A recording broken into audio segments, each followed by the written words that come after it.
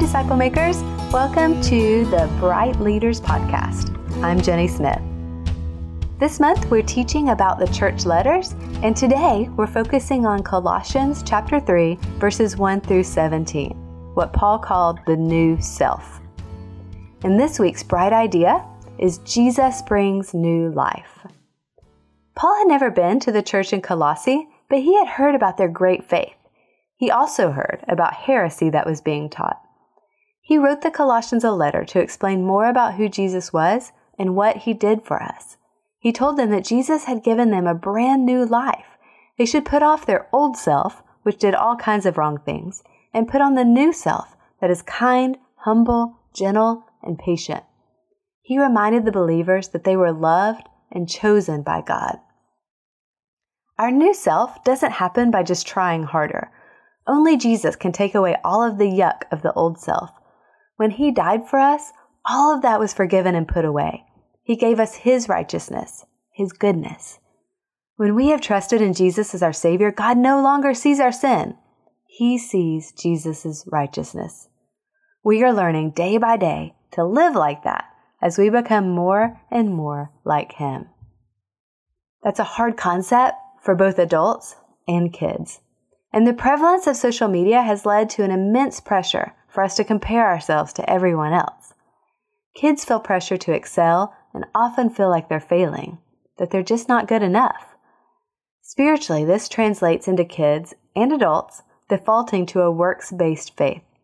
They feel they have to be good enough to earn God's favor. You might have kids in your group who feel they are too bad for God to love. Some kids may make bad choices simply because it's easier than trying so hard to be good when they feel like they'll never be good enough. In today's lesson, kids have the opportunity to learn that when God looks at us, he sees the righteousness of Christ. We can't be good enough, and we don't have to be because Jesus is.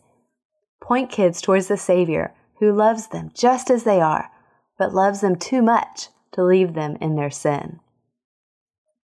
This week's memory verse is Colossians chapter 3, verse 12. Put on then as God's chosen ones, holy and beloved, compassionate hearts, kindness, humility, meekness, and patience.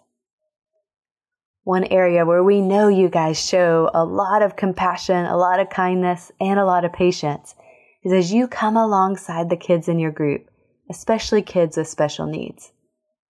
You have an opportunity to reflect God's heart of care to every kid in your group.